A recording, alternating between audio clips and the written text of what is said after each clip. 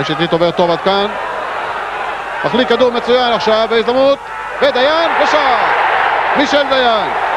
2-0 להפועל ירושלים לאחר 32 דקות במחצית השנייה. החיבוקים למישל דיין שכובש שער שני במשחק. הפועל ירושלים 2, ביתר 0.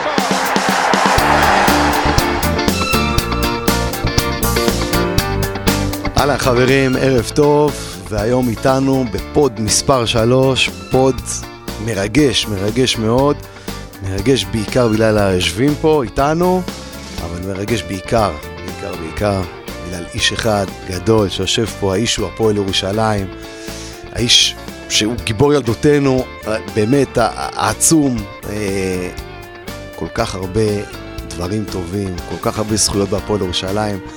ברוכים הבאים למישל דיין. ברוכים הנמצאים ובהצלחה. איתנו עוד נמצאים חבר הוועד המכהן, קדנציה ראשונה, איש שהגיע אלינו מהפועל המקורית, יונה, ברוכים הבאים. תודה רבה, ברוכים הנמצאים. עוד איתנו, אורח שמבחינתי הוא מאוד מאוד מעניין, חבר ילדות יקר מאוד מאוד, פלג נתנאל, התעסק המון בתקשורת, בעריכה, יצר גם את הסרט, יותר נכון את הכתבה, עד המוות הפועל. פלג, ברוכים הבאים. ברוכים הנמצאים בחר, שלום לכולם. אז ככה חברים, אז היום בעצם הפוד יהיה במוד קצת אחר, אנחנו מקבלים פה את מישל דיין איתנו, ואנחנו לא נדבר דווקא על העבר המפואר שלו, אלא נדבר הרבה יותר על ההווה של הפועל ירושלים, איך מישל רואה את הפועל ירושלים החדשה, המאוחדת, איך מישל רואה את תקופת הזמן הזו שלפני האיחוד, כל מיני שאלות וסוגיות שמאוד מאוד מעניינות אותנו לשמוע. האורחים שנמצאים איתנו פה היום הם אנשים חשובים מאוד בכל מה שקשור לדיון פה היום, מאחר ומגיעים מהפועל ירושלים המקורית, הם היו חלק משיחות האיחוד, הם היו חלק מכל הסיפור הזה. רפי היום נמצא איתנו כחבר ועד, אני חושב שאין יותר יפה מזה שהבן של ויקטור נמצא איתנו והוא חבר ועד והוא נמצא והוא חלק מהעשייה שלנו בהפועל ירושלים. בחלק השני של הפוד נדבר מקצועי בעיקר על מכבי חיפה, וניתן קצת קדימה, מבט קדימה, איך אנחנו הולכים, לאן זה הולך כל העונה הזאת. אנחנו עם תחילת עונה מאוד מאוד מבולגנת ומוזרה, אחרי משחק לא רע בכלל שלנו, אבל זה בחלק השני, ונדבר בהתחלה, באמת נתחיל עם מישל. אז מישל, אנחנו בעצם נמצאים באיזושהי תקופה, שאנחנו בעצם בשנה השלישית שלנו לאיחוד, אנחנו למעשה עדיין סובלים מאיזה שהם חבלי לידה של האיחוד. יש כאלה שבחרו לקחת צעד אחורה ולשבת על הגדר ולהתבונן קצת מהצד, יש כאלה שהחליטו שהם מצטרפים בכל הכוח, יש כאלה שהצטרפו אבל יותר נכבאים אל הכלים.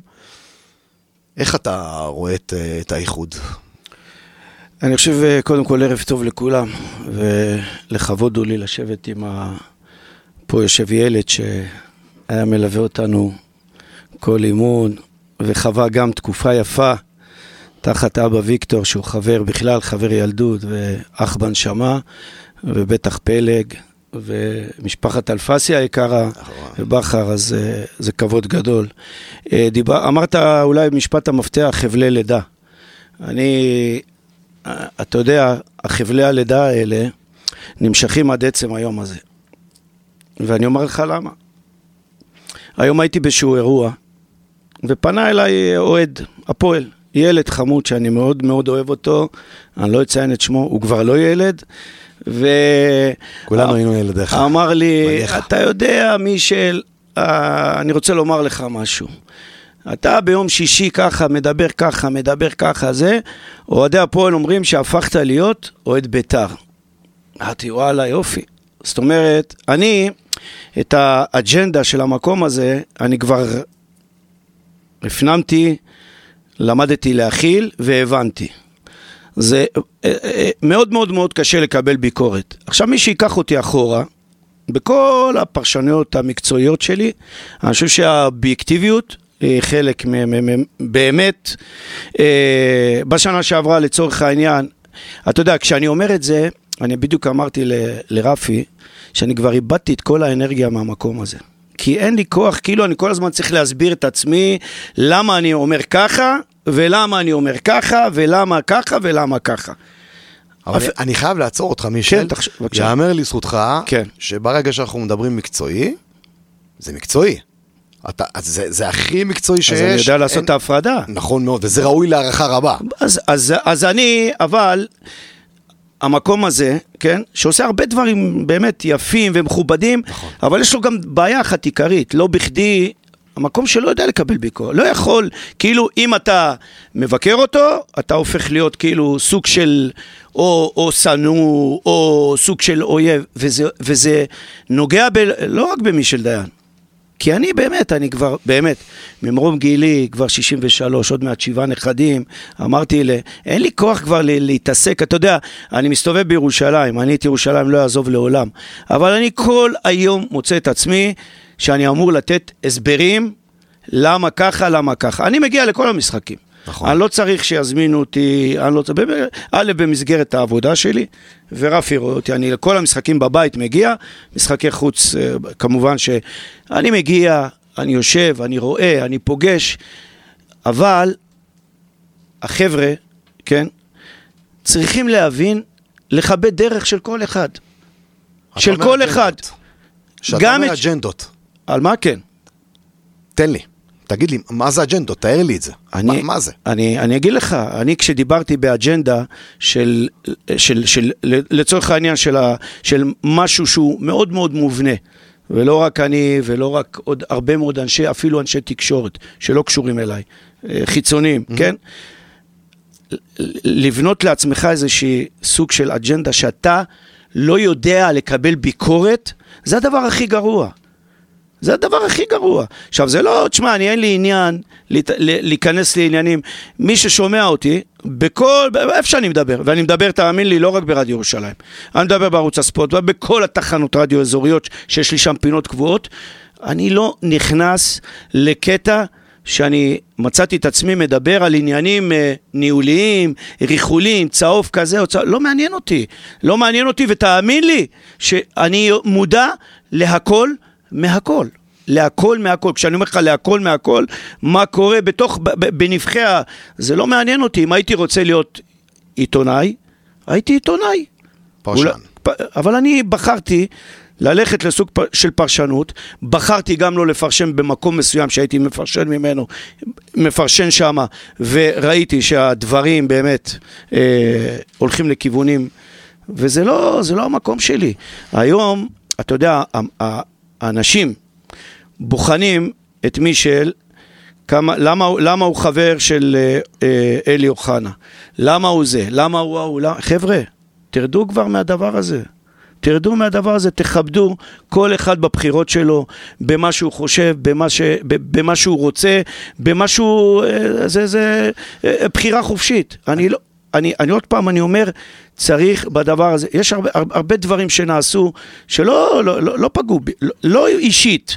אני, אם לקחתי איזשהו צד, זה בשביל לייצג איזושהי קבוצה של אנשים שפעם רפי היה שייך אליה, וכולנו, אין מה לעשות. כולנו, נכון. אוקיי? עכשיו, הייתי בפודקאסט אצל, איך קוראים לו, אורשטיין?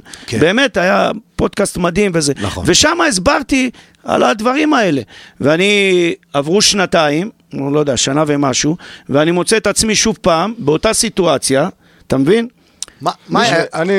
מישל דיין פה הוא לא האיש, הוא צריך להבין את זה. אני תכף מכוון את זה. אני רוצה, לא, אבל לפני, אני חושב שחלק מהביקורת שיש על מישל היא לא בגלל, זה ברור שזה לא בגלל מישל, מישל הוא חלק מהפועל, הוא הפועל ירושלים, אני גדלתי על מישל, עזוב שהוא כמו אבא שלי, וגדלתי איתו מגיל 5, הוא לימד אותי איך לתת פס.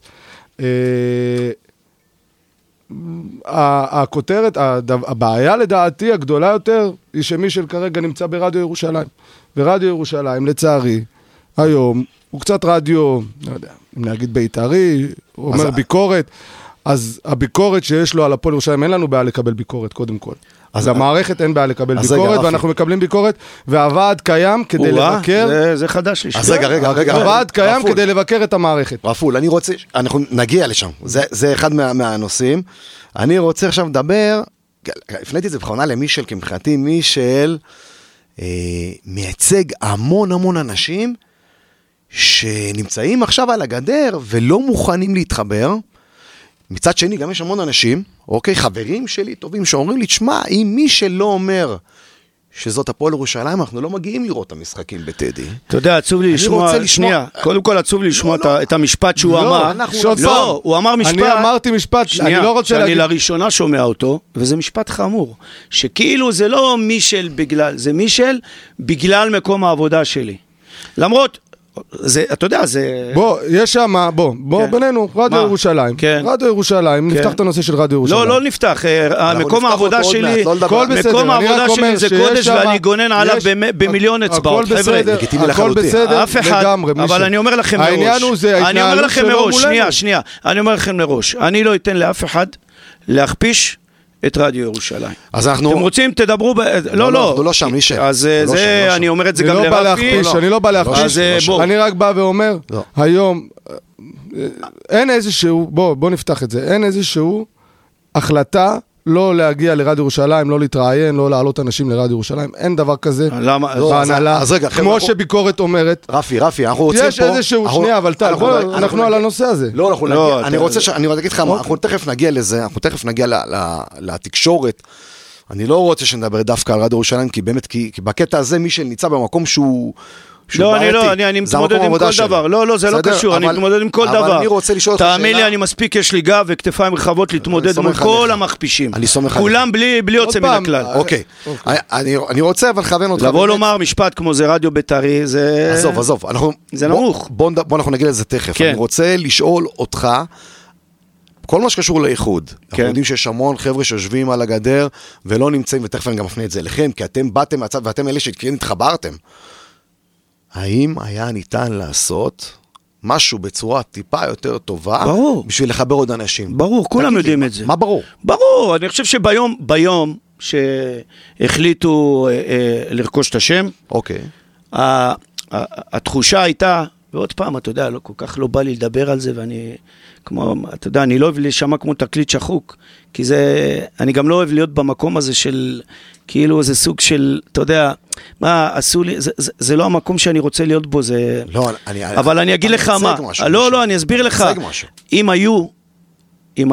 אם הגישה הייתה שונה ואחרת, והיו פותחים את הידיים, בהמון אהבה ובקבלת האחר, לא בקבלת האחר בסיטואציה, בפוזיציה של אורח, שאנחנו המצאנו, עשינו. תקשיב, גם המשפטים שכל הזמן חוזרים על עצמם מאנשים מאוד דומיננטיים במועדון. זו התקופה הכי מפוארת בתולדות הפועל ירושלים. כאילו, הפועל, לי זה לא עושה כלום, כי אני יודע מאיפה זה יוצא, מהפה של מי זה יוצא, ומה גם במשפט כזה מנסים להשיג. כי אני מאוד מאוד נהניתי, ואמרתי את זה באלף ואחת הזדמנויות. לעולם אני לא אחליף את הסיטואציה שלי. כמה שהייתי כדורגלן מוכשר וגדול ואיכותי וזה, אני לעולם לא אחליף את הסיטואציה של לירוק בצלחת שאכלתי ממנה, בתקופות קשות גם, מאוד קשות. אבל חווינו שם, ויושב פה בן של יושב ראש. איש עבד מאוד מאוד קשה בשביל הפועל ירושלים.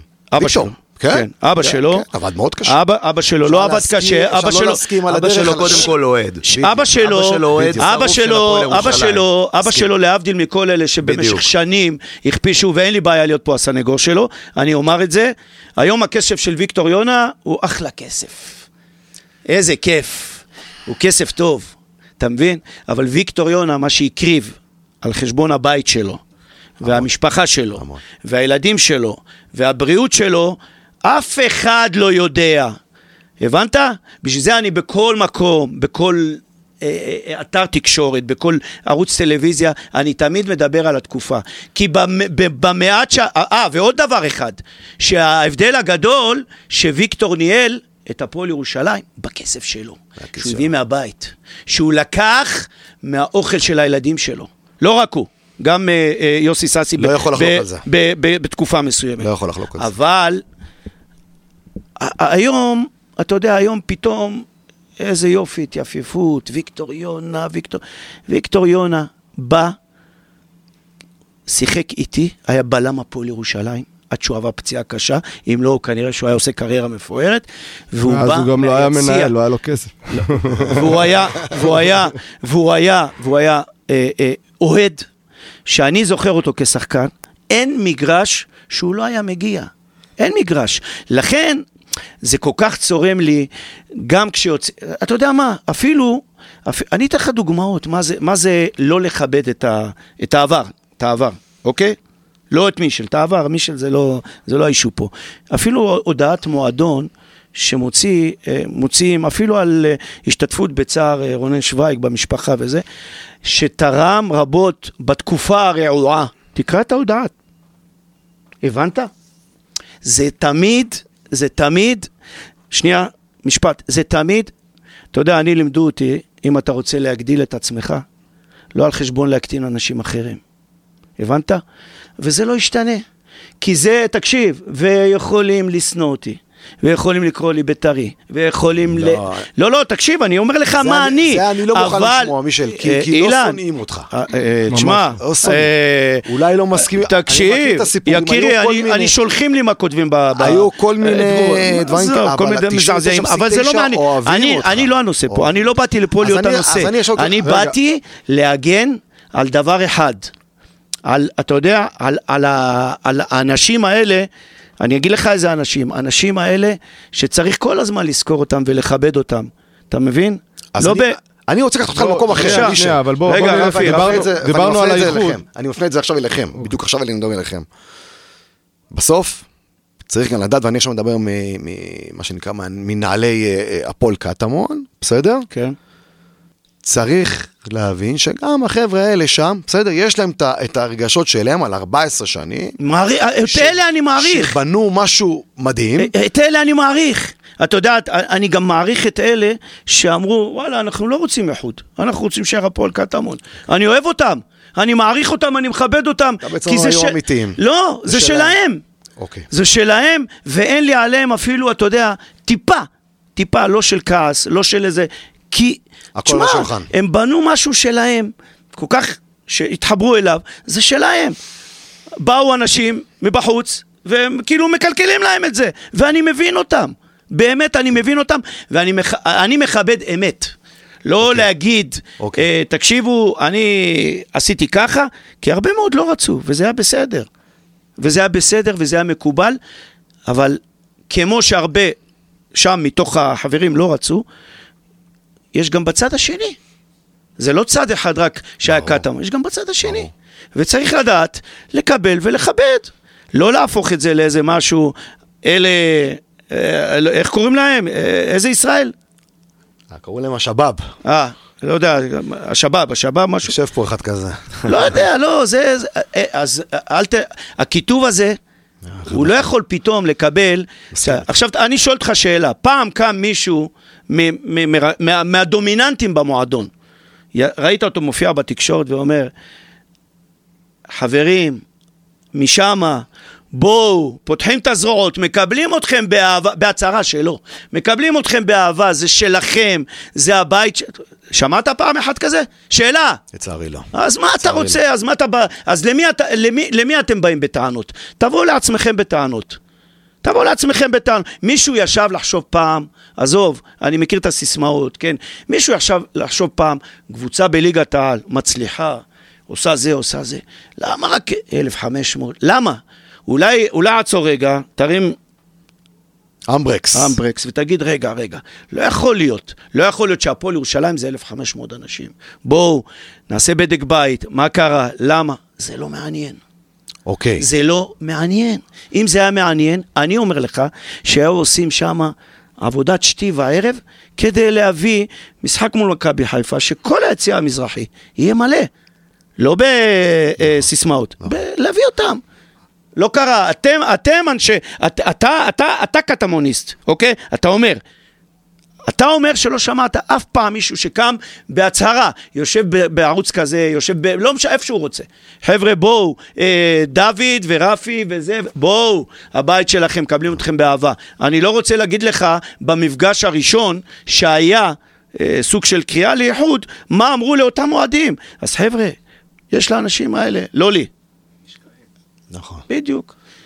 אז אני עכשיו רוצה להעביר את זה לכם, רפי ופלג. אתם הייתם מעורבים בכל מה שקרה, כל מה שהיה לפני האיחוד וגם אחרי זה. אני יכול להגיד שבשבילי זה היה אחד הימים המאושרים שהיה איחוד, ואני יכול להגיד שלמעשה מהיום שהודיעו שיש איחוד, לקחתי על עצמי עם עוד חברים, ולראות איך אנחנו מקרבים אנשים ביחד ומחברים את האנשים האלה בחזרה. רפי, היה אפשר לעשות משהו אחרת? בשביל נראה באמת את כולם ביחד באותו יציע? כן, ללא ספק. זה לא סוד שהאיחוד לא נעשה בצורה הכי נקייה. אני בא מהמקורית ואני מרגיש את זה. אני יודע שהאיחוד לא נעשה בצורה הכי נקייה.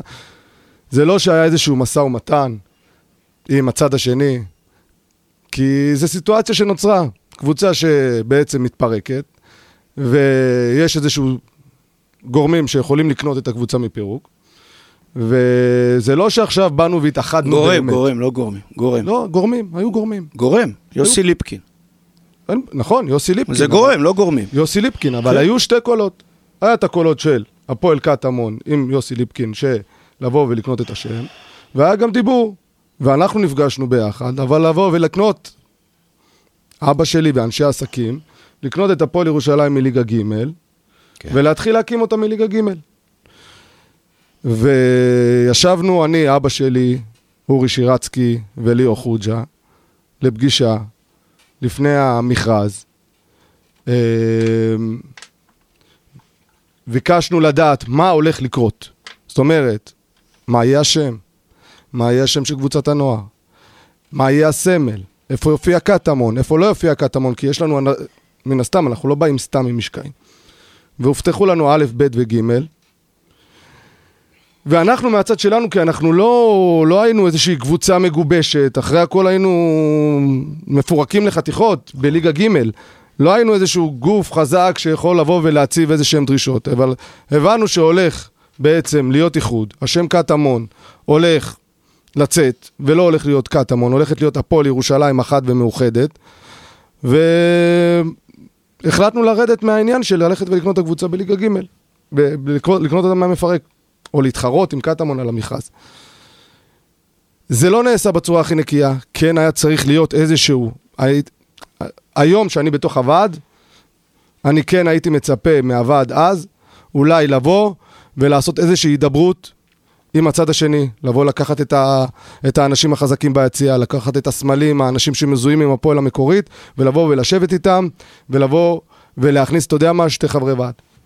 כאילו, כאילו מתוך המקורית, אוטומטית, אוקיי, בוא, פותחים לכם שתי כיסאות, בוא, אתם יושבים בוועד.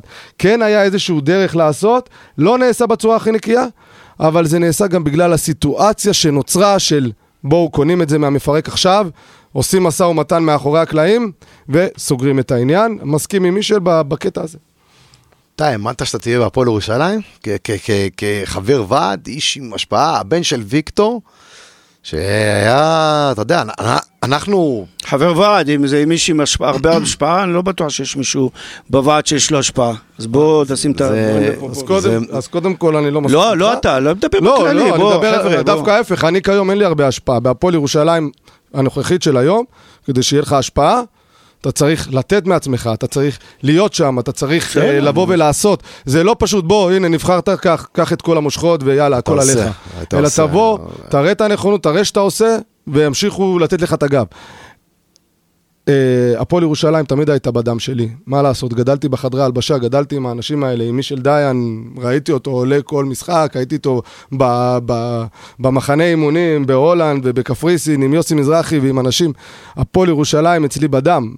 זה לא שעכשיו גם אם הפועל ירושלים הייתה בליגה ג' ולא היה את האיחוד, אז מן הסתם הייתי מאלה שדוחפים כדי לקחת את הקבוצה בליגה ג', אבל היא לא יכלה לצאת לי מהאדם. אני הפועל ירושלים. הפועל ירושלים עוברת אבולוציות. מרגש. הדבר היחיד בעולם הקבוע הוא שינוי. ואין מה לעשות, דברים משתנים. אז הפועל ירושלים של היום, כן, זאת לא אותה הפועל ירושלים של שנות ה-90 ושנות ה-80 ובטח לא של שנות ה-70.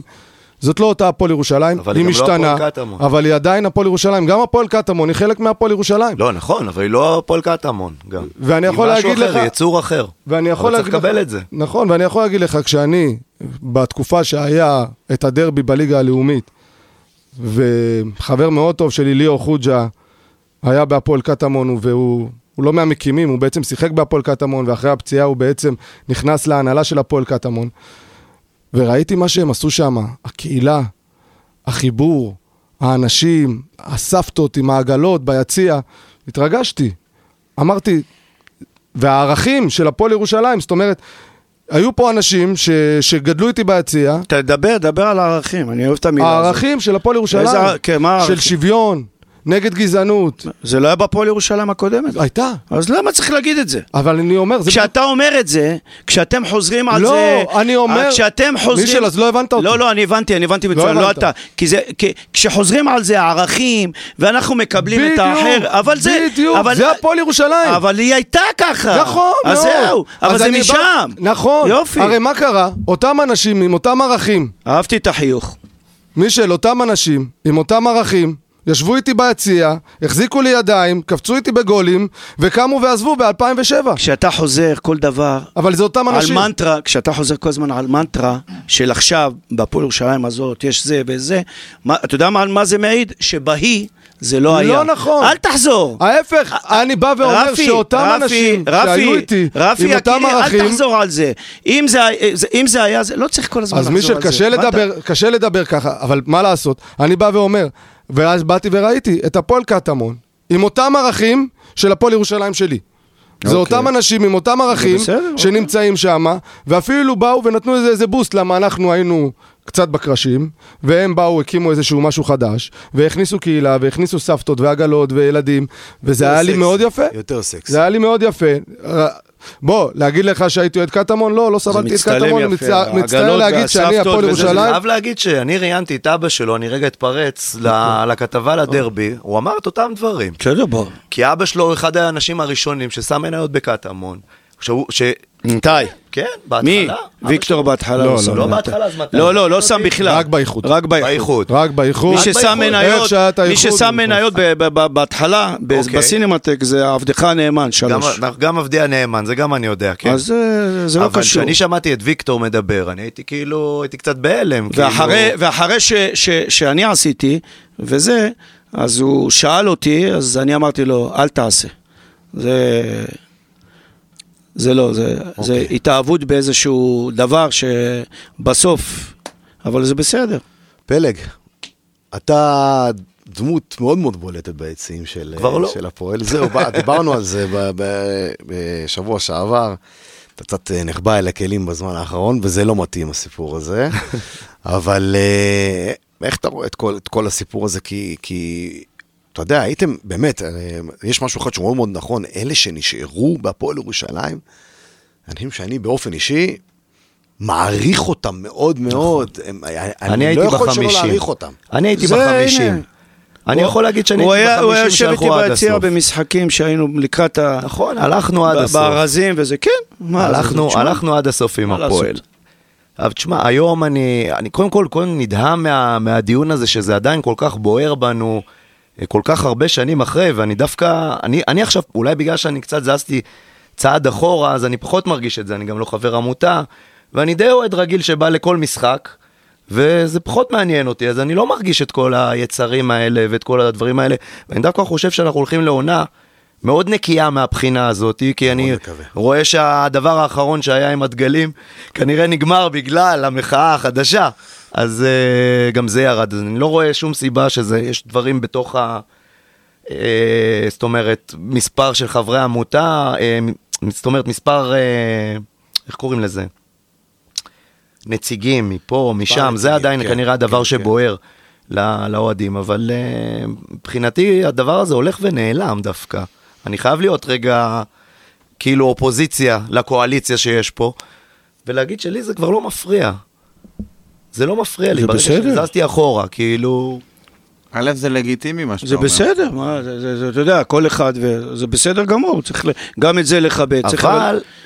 אבל למה אני אומר את זה? כי לי יש את האמת שלי, ושלי אומרים משפטים, כבר לא אומרים אותם, שוב, זה דברים שהם הולכים ומתרחקים מאיתנו, וזה חשוב לי, חשוב שנגיד את זה. ואומרים, דברים על קטמון, שקטמון כאילו גרמה לזה, זה לא נכון, כי אני חושב שיהיו פה שתי צדדים. כל אחד פעל מהצד שלו, וזה שאני הייתי ב50, שנשארו עד הסוף ו-שמרו על השם, זה היה חשוב. נכון. זה היה חשוב שנשארתי עד הסוף בהפועל ירושלים, עם ה50 כי אם לא, אז כנראה שזה היה הפועל קטמון ירושלים. זה מה שאני חושב, אז אתה יודע, כמו שמישל אמר, זה האמת שלי. אי אפשר להתווכח איתה. האמת, הם צריכים להודות לדובי גולדברג גם. כי מי ששמר על השם עד הסוף, זה המחלקת נוער, שבזמנו הבאתי את עידן ויאיר, ועלינו עם הנערים א' והנוער וזה, ואז עשו את כל המקלות בגלגלים. השם היה חשוב לנו, אני חושב שכאילו רוב האוהדים מהמקורית שהתחברו, ברגע שהשם קטמון יצא, אצלי לפחות זה שחרר את העניין. יש המון ברגע שהשם קטמון יצא, אני התחברתי לאיחוד וידעתי שזה לא יהיה לי קל. אבל אני כן רואה, אני חייב להגיד שאנחנו כן, זה כן משתפר, זה כן מתנקה, אני חייב כאילו לתת פה איזה תקווה. אני לא יודע מה, אני כאילו מרגיש שיש פה יותר זה, אבל לא, אתה צודק, אבל זה בדיוק העניין, מה שאמרתי, האבולוציה של הפועל ירושלים, הפועל ירושלים עוברת איזושהי אבולוציה. שינוי, היא לא אותו דבר, מי שמצפה שהיא תהיה הפועל ירושלים שנות ה-90, היא לא תהיה. מצד שני, גם לא תהיה קטמון של 2007, לא תהיה. או 2009, או whatever, היא לא הפועל קטמון, אתה רואה את זה. ויכול להיות שיש אנשים שלא התחברו, שיגידו שמבחינתם, זאת לא אתה הפועל ירושלים, שהם עדיין עם הפנטזיות, שהפועל ירושלים שהייתה מביאה 7 או 8 אלף איש לקטמון. בוא נדבר רגע מספרים, זה גם מתחבר למה שמישל אמר. כל אחד עולם ומלואו. כי אני חושב שמדברים, ברור שכל אחד עולם ומלואו, וכואב לי על כל אחד. יש פה אוהדים מסוימים שמאוד חסרים ביציע. אבל שמישל אומר 1,500 אוהדים, אני לא בטוח שזה דווקא קשור ליושבים על הגדר או לא באים. אני לא אמרתי יושבים על הגדר, אני לא שאל, אני עניתי. אני חושב שזה בעיה. אני גם חושב שלא באמת היה אף, לפחות אני, בתקופה שלי, אני משנות ה-90, אני יליד 85, חוץ מגמר הגביע, ב-98. ילד, רפי. ילד. אני חושב שהפנטזיה הזאת, חוץ מגמר הגביע לא היה באמת. הפנטזיה הזאת של הפועל ירושלים. יותר מ-4-5 אלף אוהדים, כאילו, היא פנטזיה, היא לא נכונה. וזה רק במשחקים הגדולים, זאת אומרת, במשחקים הרגילים, בוא, אני זוכר אותי בווסרמיל עם 15 אוהדים בגביע. אין להפועל ירושלים באמת אוהדים שחושבים. 15 אוהדים של הפועל ירושלים בליגת העל, בעונת הגביע. בוא, לא היינו אף פעם כאלה כמות מטורפת של קהל. ואולי באבולוציה החדשה של הפועל ירושלים, בקהילה הזאת שאנחנו מנסים לבנות, שהפועל ירושלים מהיום, לדעתי, היא לא רק קבוצת כדורגל, היא גם... הרבה מעבר. הרבה מעבר, היא קהילה שתורמת לקהילה, ואנחנו עושים הרבה פרויקטים חברתיים. היום הפועל ירושלים, כיף להתחבר אליה, וזה יבוא ביחד, זה יבוא קודם כל הפועל ירושלים, הצלחה מקצועית ופעילות חברתית לקהילה, שלושת הדברים האלה ירכזו ויביאו לנו עוד קהל. על הכיפק, אז אני רק אסגור באמת במשהו אישי. אני, בדיוק כמו כל היושבים פה, גם אוהד הפועל ירושלים, בעצם היום שאני זוכר את עצמי, לקחתי צעד ועברתי לקטמון. לאורך השנים לא הצטערתי שעברתי לקטמון, אני יכול להגיד לכם שלאורך כל המשחקים, תמיד הטלפון ותמיד הידיעה לדעת, מה עושה הפועל, כמה הפועל, המקורית, כמה הפועל, כמה זה. זה היה תמיד שם, אני יכול להגיד לכם שבאיזשהו שלב... בזמן שאנחנו לא התעניינו בכם, דרך אגב. חייב לומר. לא, אבל תמיד הצענו כדי לראות. הבינו לדברים אחרים. אז אני יכול להגיד לכם שאנחנו, או לפחות אני והחברים שלי הקרובים שעברו איתי לקטמון, כל הזמן זה היה בראש מעיינינו הקבוצה, ותמיד היה חשוב לנו והכל. אני הייתי... וזה באמת משהו שלא הרבה יודעים, כן? אבל יודע חברנו שמוליק וגם ערן שורמן, הייתי פסע באמת מלהפסיק את החברות בעמותה, משהו כמו שנתיים לפני שהיה את האיחוד, כי גם קצת לא הרגשתי שאני כבר לא מחובר, והיה לי מאוד מאוד קשה, כל סיפור הפועל ירושלים המקורית וזה, והכביד עליי מאוד. בשבילי יום האיחוד היה יום מאושר מאוד, ולשבת עם אנשים שישבתי איתם הרבה שנים לפני זה, ואני גם הפסקתי להגיע באיזשהו שלב, אני לא כמוכם, לא הייתי חזק, הפסקתי להגיע כי לא יכלתי לשאת את זה יותר, זה היה לי קשה מאוד, זה היה יום מאושר, זה היה טוב, ואני הבטחתי לעצמי שאני, בכל מה שאני יכול, אני אעשה הכל בשביל לחבר ולהביא כמה שיותר אנשים, וזה, דרך אגב, זו גם אחת הסיבות שהפודקאסט הזה קיים, כי אנחנו רוצים להביא עוד דברים ועוד אנשים, ולשמוע עוד דעות, וזה חשוב מאוד מאוד, אז אני מקווה כמו שפלג אומר, נתחיל צריך לרכך. משהו חדש, וקצת לרכך, ולראות את האנשים חוזרים, ומפה אנחנו הולכים לנושא הבא שלנו. המועדון עובר איזושהי אבולוציה, עובר איזשהו שינוי, ויכול להיות מאוד שבקרוב מאוד הוא יעבור שינוי מאוד מאוד גדול, בדמותו של אוריה, לא? שאולי כן ייקח חלק מהבעלות, אולי לא יודע, ניהול וכאלה. מישל, תן לי את דעתך על הנושא הזה, כי יש הרגשה מאוד מאוד גדולה בקרב האוהדים, שאנחנו נמצאים באיזושהי, מצד אחד יש חבר'ה שאומרים שאנחנו נמצאים בתקרת זכוכית, שזהו, אנחנו לא יכולים להגיע יותר גבוה מזה, ויש את החבר'ה שמאוד מאוד אוהבים את הבעלות אוהדים, עמותה, תקראו לה מיזמיסטים, שאומרים, חבר'ה, עזבו אותנו מזה, תנו להישאר קטן. אני רוצה לשמוע אותך, מה דעתך על הסיפור של אורי אלון? אני לא אומר את כל מה שאני חושב ויודע. ברור לך שאתה תאמר את הכל בסוף. לא, כן? אני לא אומר, כי אתה יודע, יש לי לא מעט שיחות עם אורי אלון. נכון. ויש לי איזה, אתה יודע, אפילו אני אקח לעצמי קרדיט קטן. זה שהוא הגיע למועדון הזה, יש לי איזה נקודת זכות קטנה, כן. וזה יהיה חלום עבור כל אוהד, אם יהיה בעל בית בסדר גודל כזה, שיכול, בוא נגיד ככה, לא לבחון עניינים כספיים כאלה ואחרים, פה, ואני צריך להביא שחקן ברמה כזו, ואיזה אקס פקטור שיעשה את ההבדל, וזה, להביא את הקבוצה, כי עם כל הכבוד, וכל באמת העבודה הטובה, הניהולית שנעשית, וכל מה שציינתם פה וזה, אבל בסוף, התקרת זכוכית, היא, אתה יודע, יש לה באמת, עד יכולה להיסדק. זה קהילה, וזה פה, וזה מקום פה, ומקום שם. לא, עזוב, תנתק את זה. אז אני מנתק. אני אומר, רק ברמה. אז ברמה הזו, שאני אומר לך, ברמה של להביא את הקבוצה, מה שנקרא, קפיצת מדרגה משמעותית, להיות שמה, בשלוש, באופן קבוע, להיות במעמדים של אולי לעשות אירופה, אולי לעשות דברים מן הסוג הזה, אז לא יהיה מנוס. השאלה, עוד פעם, אני לא יודע, אני לא נכנס לענייני כל מה שקורה בתוך המועדון, אוהדים, לא אוהדים, כן יסכימו, לא יסכימו.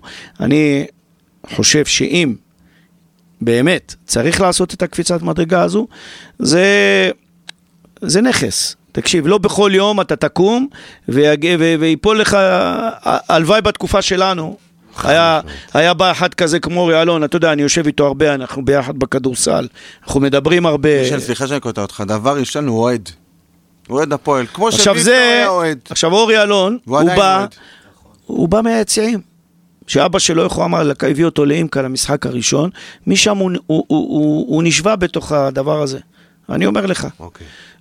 ואפילו בגלגול מסוים, אני הבאתי אותו לפגישה במלון הילטון, לעשות את החיבור, הבאתי את מרקוס ואת דואק, אני יזמתי את זה. וזה נפל פה ושם, לא משנה, אבל... שני ניסיונות לדעתי איתו, נכון? שלא צלחו. לא, הניסיון הזה, כן. הניסיון אחד, כן. בהילטון תל אביב. וזה צריך להיות חלום. כי אורי אלון יביא משהו אחר, לגמרי, לגמרי, לגמרי, בכל האספקטים של קבוצת כדורגל. הבנת? שהפועל ירושלים, לא כל הזמן תדבר, תוכל לדבר למעלה. כן. כדורגל למעלה, לא כל הזמן, אתה יודע, כי כשאתה מדבר היום, אז יש לנו תקציב כזה, אבל זה הולך לבנות, זה כסף צבוע רק לזה, זה כסף צבוע לזה, זה כסף צבוע, זה לא יקרה. כסף צבוע כזה, הכל טוב ויפה, אבל בסוף אתה תביא לפה כסף גדול. כסף גדול, שהכסף הגדול הזה גם יביא לך, ועם תפיסת עולם קצת שונה, אורי אלונו, יש לו תפיסת עולם אני תכף רוצה לדבר על זה. קצת שונה. תכף אני אתן פה את השאלה הזאת דווקא אליך, תהיה מוכן. שהיא גם תגדיל, אני אומר לך, שברגע שאורי אלון יהיה בעלים של קבוצת הפועל ירושלים, אז אתה תראה גם ביציעים משהו לגמרי אחר, ובגדול. פלג, היה אורי אלון, הגיע לכדורסל, היה 5 שנים, 6 שנים? כן, 5. 5 שנים, והלך. זה אתם יודעים, זה אני בכדורסל חלש. לא, אבל אני אומר עוד פעם, היה 5-6 שנים, היה והלך. הביא אליפות, הביא גביעים, הביא אירופה, חצי גמר, באמת. לא הסתדר היורוליג. העלה את הסטנדרט של הניהול והכל לרמות מאוד מאוד גבוהות, אבל בסוף, הלך. יש סיבה למה הוא הלך. דבר, בכר. אין בעיה. אתה יודע למה הוא הלך? לא, אני לא יודע למה. הוא הלך בגלל היורוליג בסוף. כי בסוף הוא רצה להגיע באמת, אבל כשידע שמכבי תל אביב עושה שם את הבלוק. אני מבטיח לו שהוא יעשה פה צ'מפיונס ואירופה. אתה הגעת לצ'מפיונס? לא, אני הייתי מדבר על משהו קודם. צ'מפיונס ואירופה. האם הפועל ירושלים בנויה, תשמע, היה איזה משחק אחד, אני רוצה כדורגל זה לא תלוי בקבוצות פלג. האם הפועל ירושלים בנויה, היה איזה משחק אחד שהוא עלה לדשא, אחרי ניצחון, וזה מאוד הקע בי, כי כאילו לא ראיתי את זה הרבה זמן, ואז חשבתי לעצמי, האם הפועל ירושלים מוכנה, האוהדים של הפועל ירושלים, שהם אוהבים את העניין של הבעלות אוהדים, וזה לא כולם, נכון. מוכנה לתמונה הזאת. אני חושב שהיא לא מוכנה. לי אישית אין שום בעיה, אני מסכים עם מישל. אתה כמו אישה מוכה, בגלל זה אתה לא מוכן. למה כמו אישה מוכה? כי אנחנו סבלנו מלא, אוקיי, אבל זה לא אומר שכל בעל בית יהיה רע. לא מאמינים שיכול להיות משהו. אבל בסדר. נכון, בסדר, אבל זה לא אומר גם שהבעל הבא יהיה רע. אוקיי. לדעתי, ככה, זו תפיסתי, ואם היום אני מקבל בעל בית טוב, אני אומר כן. לחלוטין. אז רפי, אני רוצה לשאול אותך שאלה באיזושהי צורה אחרת. אנחנו בעצם, עם כל באמת זה שאין לנו יותר מדי כסף והכל, אנחנו מצליחים לשמור באמת על יציבות, יש מאמן שמאמן כבר המון זמן, מנהל מקצועי שעושה את זה כמו צריך. יגיע אורי אלון, שנה הבאה או שנתיים, או מתי שזה ייסגר. אנחנו יודעים שבסוף בעל המאה או בעל הדעה, ואנשים מסוג של אורי אלון אוהבים לחתוך דברים מהר. איך זה מתחבר לתפיסה של המועדון? לכל העניין הזה של היציבות? אז קודם כל... זה שלא חותכים כל כך... הוא לא יפגע ביציבות. אז רגע, בוא... אני מבטיח לך שביציבות ובקטע הזה של הדרך המקצועית והדרך הניהולית, הוא לא ינסה לשים שם מקלות או לפגוע בזה. דווקא ישמר אותם נראה. ישמר את זה וגם יעצים את זה. בוא נתחיל בזה שאורי הוא שותף. זאת אומרת, בוא נתחיל בזה שאורי היום הוא שותף בהפועל ירושלים, הוא חלק מהוועד, הוא תורם המון להפועל ירושלים, ולא היינו מגיעים לאן שאנחנו נמצאים, אם לא האנשים האלה כמו אורי אלון, כמו ג'ואל גרינברג וכמו לארי טננבאום. לא היינו מגיעים לאיפה שאנחנו נמצאים. עכשיו, אבל אמרת שתי שמות שתורמים המון, אבל הם בפוזיציה לגמרי אחרת ממה שאורי אלון. הם שמים, הם הכסף שלהם צבוע למקום מסוים, לא להביא עכשיו את עומר אצילי. הבנת? זה ההבדל. אולי הפוך. התכוונת, אבל לא משנה. בוא... אולי הפוך? מה אולי הפוך? שהכסף של אורי לפעמים צבוע כדי להביא את לא, שלהם הולך... ושלהם הוא לא צבוע, הוא פשוט להפועל ירושלים. עכשיו, בוא נלך הלאה. הוא התכוון משהו אחר. שלהם הולך לקהילה. לא בהכרח. אבל הרוב. לא, זה לא נכון. אבל מה שהם תורמים זה להפועל ירושלים. ועוד פעם, אם אני... אורי אלון, אם אני רוצה באמת בוא, היום לקנות קבוצת כדורגל מפירוק, שאוהדים לא בטוחים, כן בטוחים, זה מתכון לאסון, אבל לבוא ולהיכנס כשותף בקבוצת כדורגל, כמשקיע, כמנהל, לקחת את הניהול של קבוצת כדורגל עליך, זה מבורך, אנחנו לא נגיד שום דבר לא, אבל אני רוצה רק להבטיח לכולם, הפועל ירושלים הייתה לפני ותהיה אחרי, וזה לא משנה אם יבוא מישהו אחר, אנחנו, הכוח שלנו, יישאר. הבעלות של האוהדים תישאר, אנחנו צריכים למצוא איזשהו דרך עם אורי אלון, ואני בטוח שנמצא, כי עוד פעם, יש בן אדם שנמצא פה שותף כמה שנים, רואה את המערכת, רואה איך היא עובדת, מרגיש טוב כדי לבוא לתרום עוד, אנחנו ניתן את ברכת הדרך לאורי אלון. לפי דעתך, אתה חושב שזה יעבור בהצבעה כזו או אחרת? אבל הוא אומר לך שזה לא אמר. זה יעבור, כל עוד תישאר בעלות אוהדים על העמותה. שאלה מה אורי יחליט, מה הוא רוצה. לא, אבל הוא אומר שהמתכונת זה שתישאר בעלות אוהדים. אנחנו נעשה... שאלה מה הרצון שלו. בדיוק. כמה הוא רוצה להיכנס עם הרגליים עמוק, אני לא יודע. אם אני הייתי אורי אלון, הייתי רוצה לדעת שאם אני נכנס לקבוצת כדורגל, כלשהי, יש לי שותפים לדרך, יש לי אנשים איתי, יש לי אנשים שעושים איתי, אני לא בא לבד לקחת וזהו, יאללה, לכו. להפך, יש פה משהו שעובד, משהו טוב. לא סתם הוא נכנס, נכון שזה מישל תרם ועוד אנשים תרמו כדי שהוא ייכנס ודחפו, אבל אחרי שהוא נכנס הוא רואה, וואלה, יפה, הדברים עובדים, הם עושים לא רק כדורגל, הם עושים גם עוד דברים, נכון. כמו שאמרנו. נכון. למה לנתק את הקהילה? ההפך, תראה איזה אופי הקהילה. מי אמר שהוא רוצה? אני יודע שהוא אוהב את כל מה שאנחנו עושים, ואת כל המיזמים החברתיים, וכדורגל נשים, ומה שאנחנו משקיעים בנוער.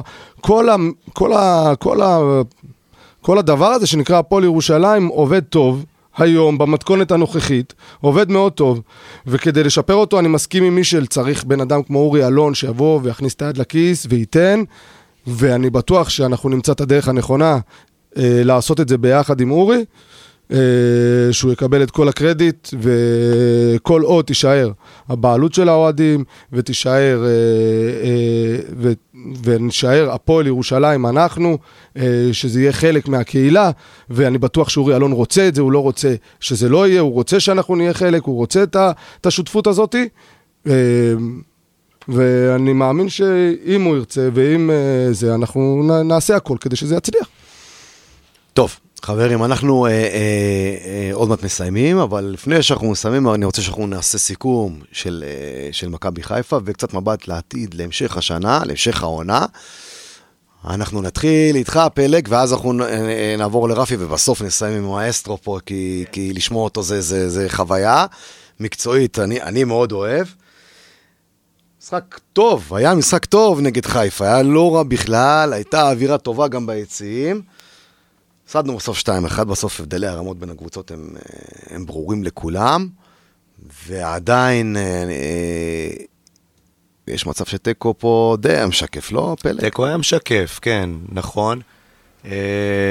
היה להפועל, לדעתי במחצית הראשונה, היא נעלמה אחרי 20 דקות, עד סוף המחצית, היא פשוט לא הייתה, והיא שיחקה מאוד מאוד לא מסודר. איזה 20-25 דקות שחיפה השתלטו על הכל. השתלטו על הכל, והפועל גם לא היה לה משחק מסודר בכלל. באופן כללי, מה שאני מרגיש על הפועל העונה מבחינה מקצועית, ממה שאנחנו רואים ומקבלים, זה שהיא כאילו קבוצה יותר זריזה, יותר מהירה, כביכול, אבל בתמיל הכללי היא אולי טיפה פחות איכותית. עם זה אני הלכתי הביתה, עם הרגשות האלה הלכתי ממכבי חיפה. כי עדיין חסר לנו שני זרים. כי חסרים שחקנים, חסר חלוץ. נכון. כן, המערכת עוד לא התייצבה. מה לעתיד? לאן זה הולך? לאן הולך את העונה? מה, אימור? אימור?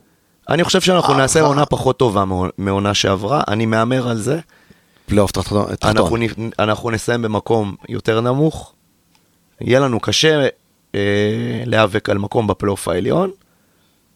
זהו, זה האימור שלי, זה הולכת להיות עונה יותר קשה.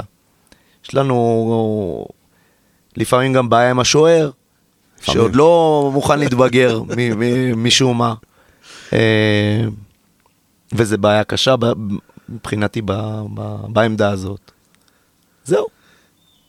אוקיי, רפי, אני לצערי לא הייתי במשחק, היה לי קורונה, הייתי חולה קורונה כמה... חיובי לקורונה, קורונה חזרה לחיינו. חיובי לקורונה, ודווקא במשחק הזה ארגנו טקס מאוד מרגש של 50 שנה לגביע, והייתי חלק מהארגון שלו, אני יחד עם ניר סופר ועוזי מסטודיאן, ואנשים מאוד טובים שעזרו, ולצערי יצא שלא הייתי במשחק, ראיתי אותו מהטלוויזיה. לדעתי, מבחינה מקצועית, נכון שהיה איזשהו 20 דקות שנעלמנו מהמשחק, אבל עמדנו איתם שווה בשווה, אז אני לא מסכים עם פלג. אני חושב שהפועל ירושלים הולכת להציג קבוצה מאוד טובה העונה.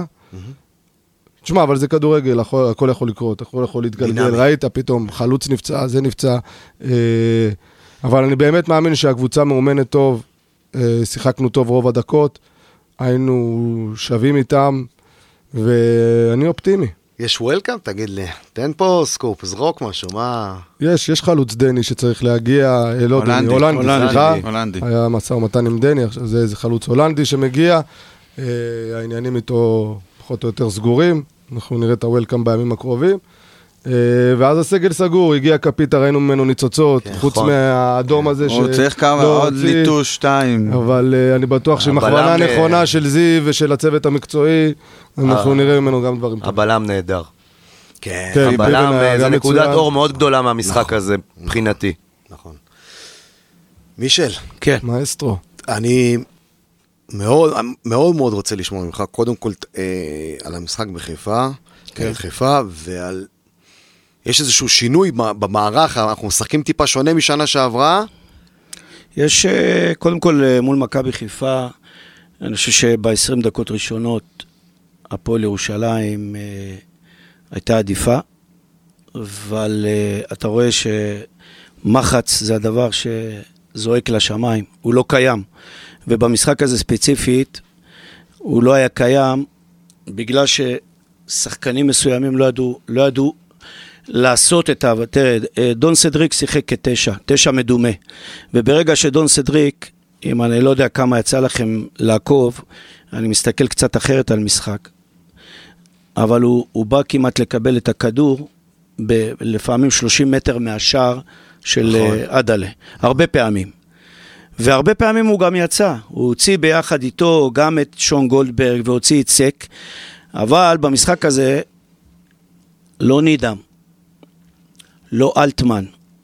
אופק ביטון שהצבא שלו כשחקן כנף היא מיותרת, היא מסרסת אותו מבחינת שחקן שאמור לבוא קו שני. כי אם אופק ביטון היה משחק באמצע וסדריק יוצא, אז הוא היה השחקן שיכול לקבל את הכדורים בחלל הזה. זה לא קרה, ובגלל זה ב-20 דקות עד שמכבי חיפה, אנחנו יודעים שהאיכות שלה, זה הכוח החזק שלה, היא שיחקה, כי הפועל לא ידע לנצל את זה,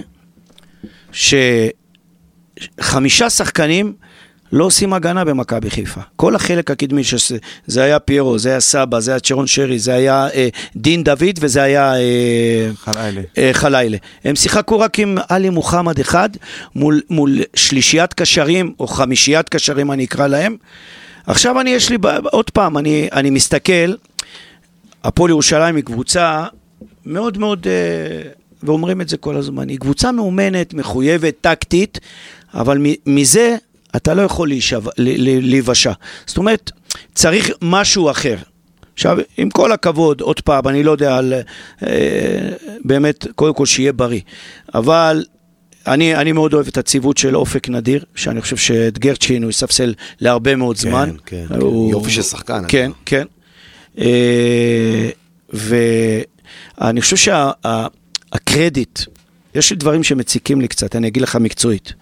הפועל ירושלים זה המקום שבפסיליטי שלו, בחוסר לחץ שיש במועדון הזה, בשקט שהמאמן יכול לקבל גם עוד 5 שנים לאמן, כולל המנהל המקצועי כולם, שאתה יכול לבנות לך עוגנים שלך מהבית, קדימה.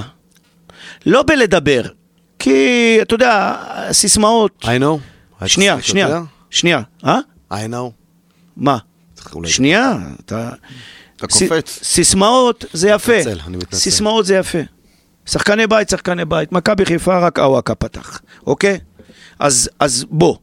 אבל כשיש לך שחקן שלטעמי, אם הוא הולך לשחק, אם הוא היה גודל במכבי חיפה, לטעמי עוד שנה, 2-3, הוא נמכר ב1.5 מיליון. קוראים לו אני או פרדה.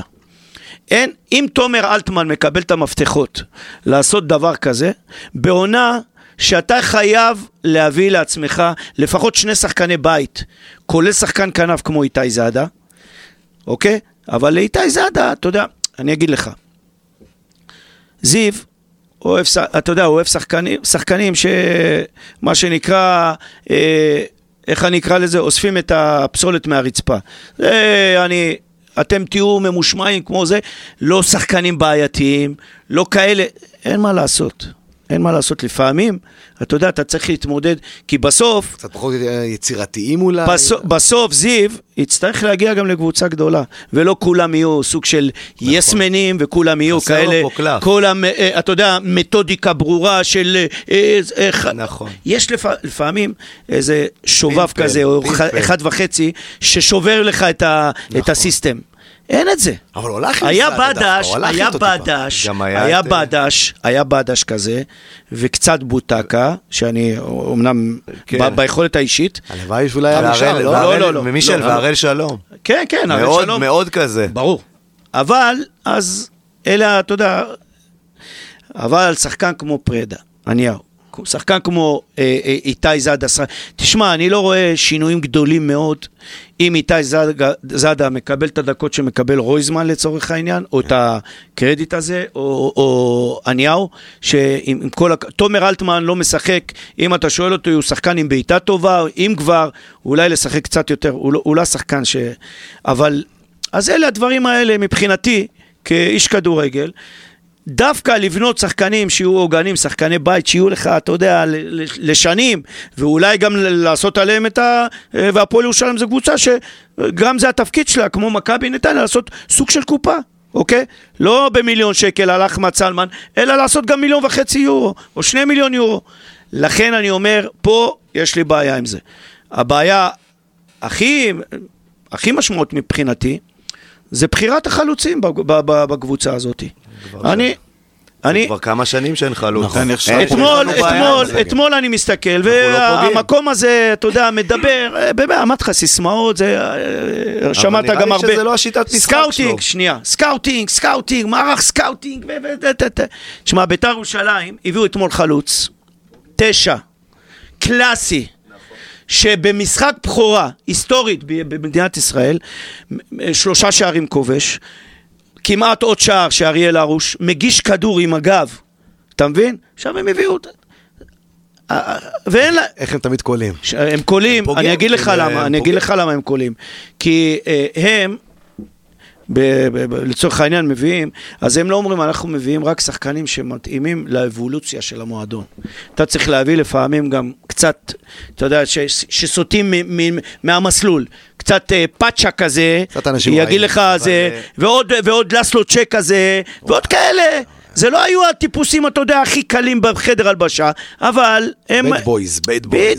בדיוק. לכן אני אומר, עכשיו אני שומע, אתה יודע, קפיטה, שחקן מהיר, יש לו, אתה יודע כמה שחקנים כאלה, מהירים, יש בזה, אבל הבן אדם עם 2 שערים בעונה שעברה, עלה ליגה, עכשיו שואלים שאלה, עלה ליגה עם אסטרלה מהליגה הזה, למה לא חידשו איתו את החוזה? למה? אוקיי, הביאו חלוץ. אני אמרתי, אני אבוא לפה, בטח תשאלו אותי כדורגל, אז אני אעשה לכם קצת שיעורי בית על החלוץ, אוקיי? תן לנו. כן. על החדש. על החדש, כן. הוא חזק מאוד, כן, מהירות אין, הרבה שערים, שחקן שמושך הגנה, שנה האחרונה, עונה מלאה בדנמרק, הוא שיחק 400 דקות, רוב העונה כמחליף, כבש 3 שערים. 2 לפני ליגה שנייה בהולנד, שליגה שנייה בהולנד היא לא רמה גבוהה, כבש 2 שערים, ליגה פחות מהליגה הישראלית. עכשיו, אם הוא יודע ספרתי, אני אומר לך, זאת תהיה הצלחה בלתי רגילה. בעונה מלאה הוא שותף ב15 משחקים, פתח ב3, שבכל ה3 שהוא פתח, הוא החליף. אוקיי? הוא נכנס 12 משחקים כמחליף. 2 אחורה, 2 שערים בעונה, באלקמר בליגה השנייה. עכשיו, שחקנים עם דו ספרתי בליגות האלה, אתם צריכים להבין, זה לא יוצא דופן. כן. אבל זה מה שאני מסתכל, ואני אומר, הוא מ-2016 עד 2023, בכל מה שהוא שיחק, הוא הבקיע, המאזן שלו זה 27 שערים. געגועים לאגדה. אגדה היה שחקן בפני עצמו, הוא גם יצר לעצמו את המצבים. עכשיו אני לא יודע, אתה יודע, אני עוד לא ראיתי לא הספקתי לטעות על קנקנו של ספינה שנפצע, אבל מחוץ לאסטוניה הוא לא הצליח, הוא עשה באסטוניה באמת שערים, אבל מה כאב לי עליו כשהוא שיחק? ראיתי אותו 4 משחקים. אתה יודע מה הכי חרה לי? הבן אדם הזה חלוץ, לא קיבל פעם אחת כדור, אחרי קו הגנה, הוא היה צריך להקיס דם בשביל לקבל. יכול להיות שזה הסיבה, זה הסיבה. הדרך המשחק, יכול להיות שזו הסיבה שחלוצים... שיטת המשחק. שיטת המשחק, שנייה, יכול להיות ששיטת המשחק מסרסת חלוצים בהפועל ירושלים. זהו. טוגי שנה שעברה. אני שואל אותך בתור מאמן, כי אני מרגיש את זה וזה, ואתה יכול לתת לי את התשובה הזאת, כי אני מרגיש שזיו לא משחק על 9. אני לא מבין בזה מספיק, ואני רואה שהוא אוהב שחק מהכנפיים. מבחינתו אולי שלא צריך חלוץ. תגיד לי, כמה קרוסים יש מהכנפיים? אז זהו, אני שואל, אני רוצה את 9. למה הוא לא בונה על 9? אתה יודע, כשיצאו למעבר מול מכבי חיפה, הגיע אופק נדיר, היה שחקן וחצי, אולי, בתוך הרחבה. שחצי זה סדריק. לא, חצי זה... לא, תרתי משמע, חצי המדומה, 9 חלוץ. אז יש בעיה. אז לכן, אתה לפעמים רואה... אבל מי שלא ניסינו להביא את החלוץ הזה שנה, לפני שנה... מי זה? זה ההוא ששתה, איך קוראים לו? ברייט. ניסו לצאת מהקופסה כמו שאתה אומר. מה זה קופסה? אתה בדקת עליו? בדקו עליו, אמרו. מה בדקת עליו? בד בויז, כמו שאמרתם, בד בוי, אבל המון כישרון, יכול להיות, ונפלנו בקטע הזה. שלח לי הודעה ואמר לי, מישל, הבאנו שחקן זר, לא היה כדבר הזה. הסתכלתי, אמרתי לו, תקשיב רגע, הבן אדם 8 חודשים לא דרך על מגרש כדורגל. עזוב שתיין, עזוב כלום. אוקיי, עזוב את זה, שים את זה בצד, אפשר להתמודד עם זה. הבן אדם 8 חודשים לא דרך והוא בא לפה. הלוא כל ספרינט שלו ראשון, האמסטרינג, הוא הגיע לנתניה במשחק, אני הייתי במשחק הזה. עכשיו, מה אתה מבין? תשמע, אני אגיד לך מה אני מבין. אני יודע... לא, מה אתה מבין? לא אמרתי מה אתה מבין, מה אתה מביא? אז אוקיי, אז אני אגיד לך... היום להביא חלוץ, כמו שהם אומרים, לפגוע בו ברמה כזאת... עולה הרבה יותר מלפגוע נגיד בבלם או במגן, כמו שפגענו עם יאו, וכמו שפגענו עם בצ'ו. יצא שלא, עולה יותר, להביא אחד מוכח, עם 12 שערים באיזושהי ליגה באירופה, אתה יודע באיזה ליגה שיחק... מצטער, לא יגיע אלינו. אתה יודע באיזה שיחק... לא יגיע אלינו, לא יגיע לפועל ירושלים. אתה יודע מאיפה בא... כמה שאני רוצה. אתה יודע מאיפה בא ג'ורג'? מאיפה? לא.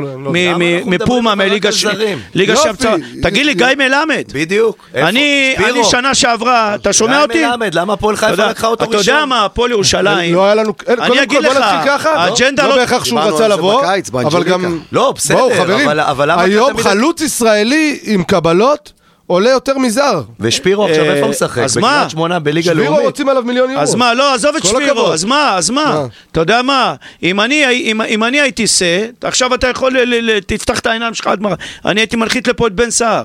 שחקן רעב, עם כוח מתפרץ, גולר, הייתי מביא אותו לפה. תביא מישהו שיש לו נוכחות, שיש לו עוצמה, ותביא מישהו לידו שיזין את השחקן. בשביל זה אני אומר לך שאני פרדה, קודם כל צריך לשחק. בזה אני מסכים. כי זה השחקן היחיד שנותן כדורים בקווי הגנה. זה שאני חושב שצריך לתת יותר לשחקני בית. זה שאני חושב שצריך לתת לשחקני בית יותר. נו, אבל הם לא משחקים, אז מה אומר? מסכים איתך ב100%. אז לאן פני המועדון? עוד פעם, אנחנו יש פה עניין מקצועי, יש פה צוות מקצועי. סבבה, מכבד אותם. שרואה את האימונים ומחליט מי פותח בהרכב. זה הכל. זה לא בכלל. וגם, יש איזשהו דרך... יש לי קצת, אתה יודע, זה מתכווץ לי שמביאים לפה שחקנים, לתת להם דקות, ובסוף השנה עושים לך ביי ביי, ככה עשית עם רביבו, כנראה ככה. אז אם אתה מאמין בשחקנים האלה, כמו מתן חוזז ונידם, לך תרכוש אותם. כמו שעשה הסגל עם בר כהן, שם 800, אתה לא יכול בוא ניקח את נידם, נידם לדוגמה, הוא לא ישחק במכבי תל הוא אביב, בהשאלה, הוא לא ישחק לעולם במכבי תל אביב יותר, לא במתן חוזז. אז איפה הוא ישחק? אז תרכוש אותו. שנייה, אם אני משקיע בנידם, מה זה לרכוש אותו? אני צריך להוציא כסף על שחקן שבעוד שנה, שנתיים, מסיים חוזה ויבוא אליי. אז אתה צריך לשלם השאלה כל שנה? אני לא משלם עליו השאלה. אני לא יודע מה שאתה עושה, זה לא העניין. אני משלם לו את המשכורת. שחקנים לא צריכים, אתה לא צריך להביא לפה, רפי, אתה לא צריך כל הזמן להביא לפה שחקנים, בגלל שיש קשר כזה של, לצורך העניין, שי, מכבי תל אביב. אתה צריך לתת לשחקנים שלך קודם כל, תשמע, בקבוצה בסדר גודל כזה, אם אתה לא, יהיה לך 3 עוגנים שלך מהבית קבוע, אז אתה בבעיה. גם שנה הבאה אתה תשאיר. קודם כל יהיה לך, ואני חושב שזה, אנחנו הגענו לאן שהגענו, בגלל העוגנים האלה. עכשיו. לא. חברים, אנחנו חייבים להתחיל להתכנס פה לסיום. מישל, עונת 23-4.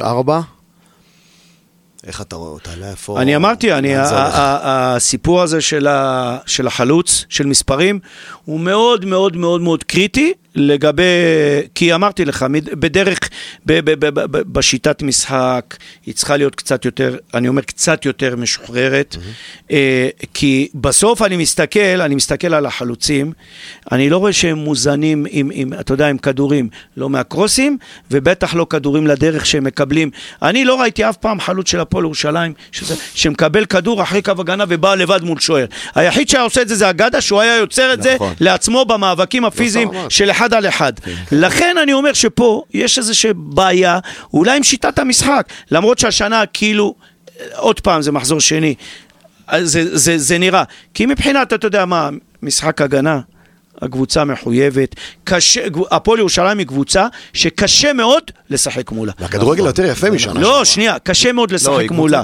היא קבוצה קשה, היא קבוצה שאתה, אתה יודע, זה לא פשוט, ראית מכבי חיפה עם כל הזה. עם מערימה קשיים. היא יודעת לעשות את הלחץ גבוה, אבל אם בזמן הזה, של המומנטום הזה, כמו שיש לך, מומנטום אין לך 90 דקות. אם במומנטום כזה, כמו שיש לך את ה-20 דקות מול מכבי חיפה בטדי, שם זה המאני טיים להרוג משחקים. אז אם אין לך את השחקנים האלה, הגולרים, השחקני החיים האלה, יש בעיה, ומי שצריך להרים את עצמו, זה אחד כמו דידם, מתן חוזז, שהוא עוד פעם, הוא ייתן, מישל, אני בגולים, אל תיקח לי פנדלים, אני בגולים, בגולים של משחקי שדה, משחק שדה שוטף, אני לא יודע, אתה יודע, זה... בדש סיים את השנה שעברה, 11 שערים, וכמה מתוך הפנדלים, אבל בדש היה מעורב בכל, קח את הבישולים שלו, הכדור היה, תשמע, בדש היו לו פעולות, זה אותו וייב. זה לא אותו וייב. זה לא אותו וייב. לא, פה אתה משחק על שחקן עם כישרון בלתי רגיל, בדש, שהוא היה יכול בפעולה, היה מפיל ונכנס לך לרחבה. אבל גם בדש היה נעלם לפעמים לדקות ארוכות, אתה מסכים איתי? עכשיו לזיו שחקן כמו חוזז, הרבה יותר מתאים מבחינת המהירות שלו, משחק המעבר וגם ההגנה שהוא עושה. אותו דבר. אבל אני אומר לך, אני לא יודע אם הוא בריא. עידן דן חזר להתאמן, אם הוא יקבל קרדיט מלא כשחקן הרכב, הוא יהיה מלך השערים של הפועל ירושלים, אבל לא יודע כמה הוא יקבל אם הוא לא ישחק, כל המקום מחליט, הוא יהיה מלך השערים. מיקום בטבלה מישל? כן. להערכתי אם החלוץ יפגע, זאת אומרת, לא יודע, אתה יודע, הנתונים לא מראים, אבל אם מעל 4 גולים זה הצלחה ענקית אצלנו. באמת? זה עצוב. אומר לך את האמת. מאז קוראים לו... כי אתה יודע, אתה גם לא נותן גולים, אין לך בועט עונשין שיש לו איזה, אתה יודע, ייחודיות של עונשין, דברים כאלה, אין. לכן אני אומר, אני חושב נו, איך קוראים לה? הפועל, אם החלוץ יפגע, היא תסיים בפלייאוף העליון, ואם החלוץ לא יהיו לו מספרים, אתה יודע מה, אבל זה לא, גם אם היא תסיים מקום 9-10, הקטע הזה של יותר השאיפה, אם היא תסיים במקומות האלה, שהיא תבנה אולי את עניה או זה כשחקני הרכב, וזה לא אסון. אני לא אראה את זה ככישלון, אם הפועל לא תהיה במקומות 7, אני לא אראה את זה ככישלון. זו דעתי. כן? בסדר גמור, אני חושב ש... מסכים. לגמרי מסכים. זה קשה השנה לדעתי. לא, אני לא. אני חייב להגיד לך שאני ראיתי את כל המשחקים, אני גם אוהב לראות, אני קצת פגוע פה, אז אני אוהב לראות את השידורים גם מוקלטים וזה, ראיתי את כל קבוצות הליגה, חלשות מאוד. הפועל חדרה קבוצה חלשה, הפועל פתח תקווה קבוצה חלשה, הפועל תל אביב עם כל הזה היא לא קבוצה טובה, מכבי נתניה בבעיה לא פשוטה, אני אומר לך, מכבי נתניה באיזה סוג של... וביתר הולכת להפתיע קצת לדעתי. ביתר יש לה בעיה באגפים, אין לה מהירות, היא איבדה את המהירות, וראית אתמול, היא שיחקה עם התכווצות של... שליש האחרון, והוא היה לבד בשפיץ, אבל זה עבד להם כי יש לו יכולת אישית, וזה מה שאני אומר לך. וסכנין עכשיו שאנחנו הולכים להיפגש איתם. סכנין, אני אגיד לך, המכה של קיאל, זו מכה מורלית. אבל יש להם, אבל אני אוהב מה שהם עושים שם. יש להם 3 שחקני נוער מעונה שעברה, שמקבלים ומשחקים, והם שחקני כדורגל ברמה מאוד גבוהה. וזה מה שצריך, לא צריך לפחד. צריך לתת לילדים האלה לשחק.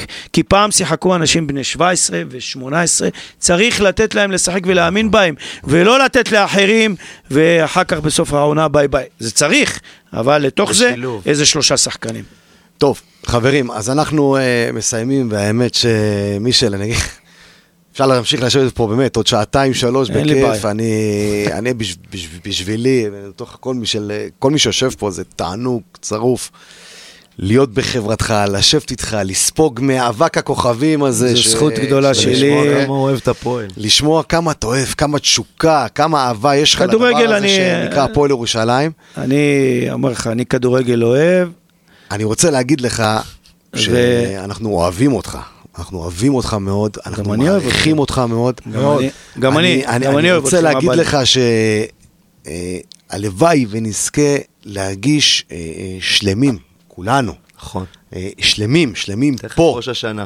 פה, בעונה הזאת, הלוואי שנזכה כולנו להיות ביחד, והלוואי שנזכה לראות אותך מעורב יותר, גם אם לא בתוך המערכת. אני בא כל משחק. אני לא צריך להיות מעורב בשום דבר. אתה יודע על מה אני מדבר. יש אנשים, עושים עבודה טובה, וכולם צריכים להירגע, ואני אחזור את זה בפעם 200. היום אמר לי מישהו, תגיד לי, אמר לי משפט, הוא מכיר אותו גם, תגיד לי, אם יבואו, יגידו לך עכשיו, בוא תהיה זה, אתה תבוא, אמרתי להם, לא. אני לא רוצה תפקיד, לא רוצה להיות, לא רוצה כלום. אבל זה מאהבה, הם אומרים את זה. לא. אני רוצה להרגיש שכולנו נהיה יותר שלמים. אני שלם, אבא לי. אני באמת שלם. אני אומר לך, בחר, אתם צריכים זה יכולים לקרוא לי, הפכת להיות בית"רי. לא. זה באמת. לא מוכן לשמוע. לא, אתה יודע אני לא צריך להגיד לך. זה לא אפילו, אתה יודע, זה לא מזיז לי את קצה, אני כבר לא מתייחס ל-level הזה של האנשים האלה, כי זה כבר די, אני מאסתי בזה, אני יכול להגיד שמבחינתי אין יותר הפועל ירושלים ממישל דיין. מישל דיין זה הסמל של הפועל ירושלים, ואין יותר הפועל ירושלים ממישל דיין. אני גדלתי עליך. וצריך להבין שצריך לכבד כל אדם באשר הוא, ואם אתם לא יכולים ולא יכולים לשמוע ממני, כאיש עבר של הפועל, ביקורת מקצועית או זה, אז אתם בבעיה, זה לא רק אני.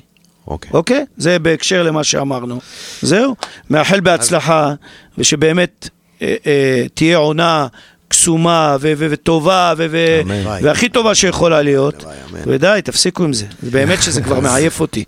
מעייף אותך, מישל. אז מישל, באמת המון אהבה מאיתנו אליך, ואני רוצה להגיד עוד 2 משפטים. בעל הבית? בוודאי, זה בסוף, אנחנו שומרים לו. אז קודם כל, השבוע היה טקס מדהים של הקבוצה, לשחקני הגביע, אנשים אגדות שבאו ודרכו על הדשא, היה מרגש מאוד, מאוד מאוד מרגש. אני מקווה שהמועדון רפי דרכך לקברניטים רק ימשיך וייתן דחיפה בדברים האלה. מילה על זה דברים שנעשים בזכות אוהדים כמו אנשים, כמו ניר סופר, ואנשים שבאים ורוצים לקחת על עצמם דברים, ולעשות, ולהרים טקס כזה, שפו לאוהדים האלה, ובואו, מי שרוצה, כולם מוזמנים, אנחנו פה. דבר אחרון, יש לנו מולדת 24 היום, לילד של כולנו, הוואקה. אומרים שזה עונת הפריצה, אנחנו מחכים. מזל טוב, ובריאות, ורק טוב, ותמשיך להיות הילד של כולנו, ואנחנו אוהבים אותך. ותפרוץ. תתחיל לחשוב איך אתה נותן גולים, לא רק איך אתה עושה, ילד טוב. תפרוץ כבר. ותתעלם מההערות של אבישי מהיציע, זה יעשה לך רק טוב. מה? אבישי. חברים. תודה רבה ליהודה שמארח אותנו פה, באמת, מדי שבוע. אין סוף סבלנות ועניינים. אחלה יהודה שבעולם. באמת, זה לא מובן מאליו מבחינתנו. יש לי קשר איתו. האחיין שלו היה מפרק לי את הרגליים בדרך. גדול. קשוח. אבל היה חבר, קשוח מאוד, אבל... אין עליו. יהודה אשש. הרבה יהודה אשש. הוא נהיה רב, אין.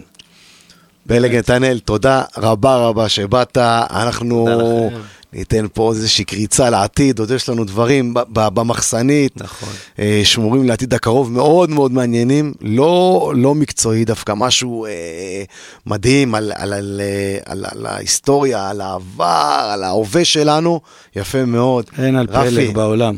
תודה שבאת. תודה לכם. אתה חשוב מאוד מאוד. במערכת, אתה חשוב מאוד מאוד לאנשים כמוני, שחשוב להם החיבור עם כולם, אז באמת שוב פעם תודה. תודה רבה, תודה. שיהיה המון בהצלחה. בהצלחה לבגאז. שמוליק, הילד שלנו. למרות שלא נעמתי היום יותר מדי. למרות שלא נעמת, ואולי טוב שכך.